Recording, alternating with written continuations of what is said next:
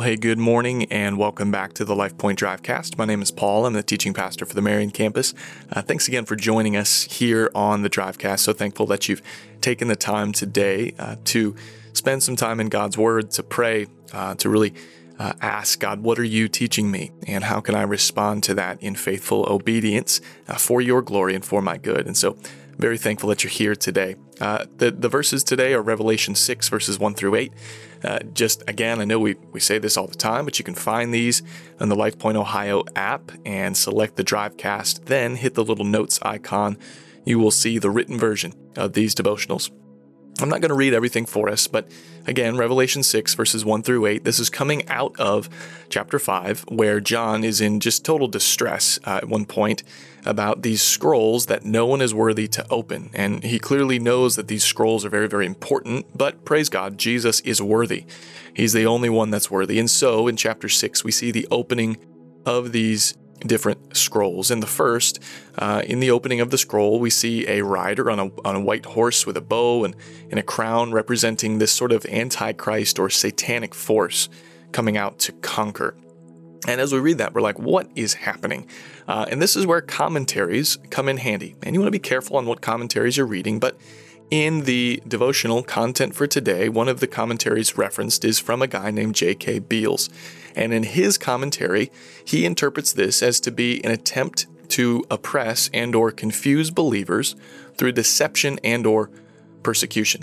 And so that's sort of the purpose of this first white horse. And yet, at the same time, God is using this confusion and these persecutions really as an ultimate tool of sanctification. And he uses these means of suffering in the sanctification process for us. And so ultimately, we see this difficult thing working somehow, some way for our good. And that aligns with the rest of Scripture, right? That's a really good thing. God works all things for good for those who love the Lord and are called according to His purposes. We can praise God for that. There are 3 other seals that are opened, and they reveal different riders on different horses. One relates to the rationing of bread and famine. One relates to peace on earth being removed, and one relates to ultimately death. And again, all of these riders, they come out with authority. They come out seeming as though they're in control. But I think what's really important for us to see is that their authority is limited, and they are under authority. They have a specific purpose that they've been commissioned, in a sense, to play out. And in that purpose, there are limitations, and they need to not exceed those limitations. And what that teaches us, church, is that God is in control.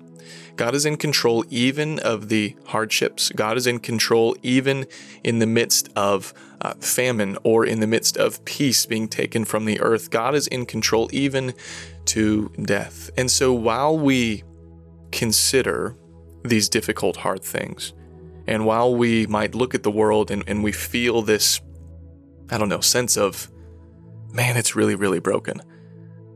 I want us to sit in that for a minute, look at the world, feel sorrow for its brokenness because of sin, and then remember God is in control.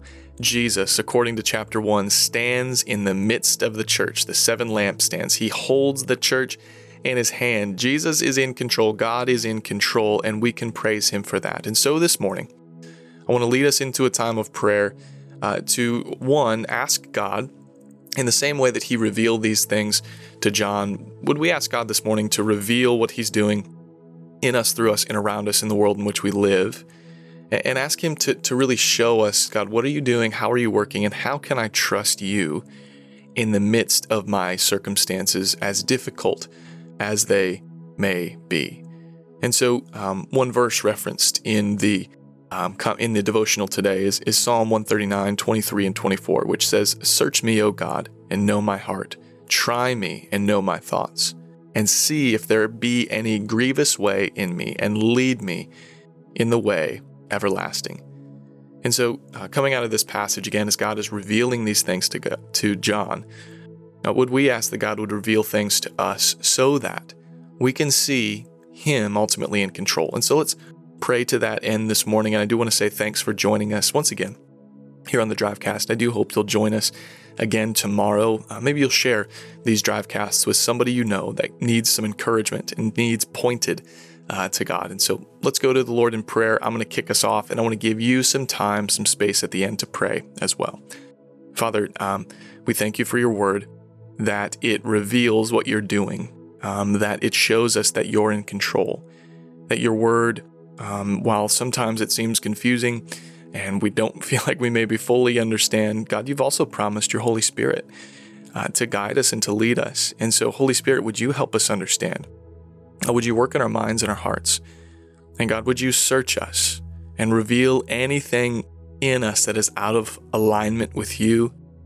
Anything in us that is viewing the world wrongly? Anything in us that is viewing the life you've given us to live incorrectly? And would you reveal that to us? Would you give us hearts of repentance and faith and really worship, that you don't see us in our sin and say, away from me, but you see us in our sin and you say, I sent Jesus to die and to live again so that you might die to your old self and you might live in a new life of righteousness and holiness, being viewed as a co-heir with Christ. And so we praise you for that, God. As we look at the world and we see its brokenness, would you motivate us to go into the world with the hope in the message of the gospel? We need you. We love you. Lead us today as we go. It's in Christ's name we pray. Amen.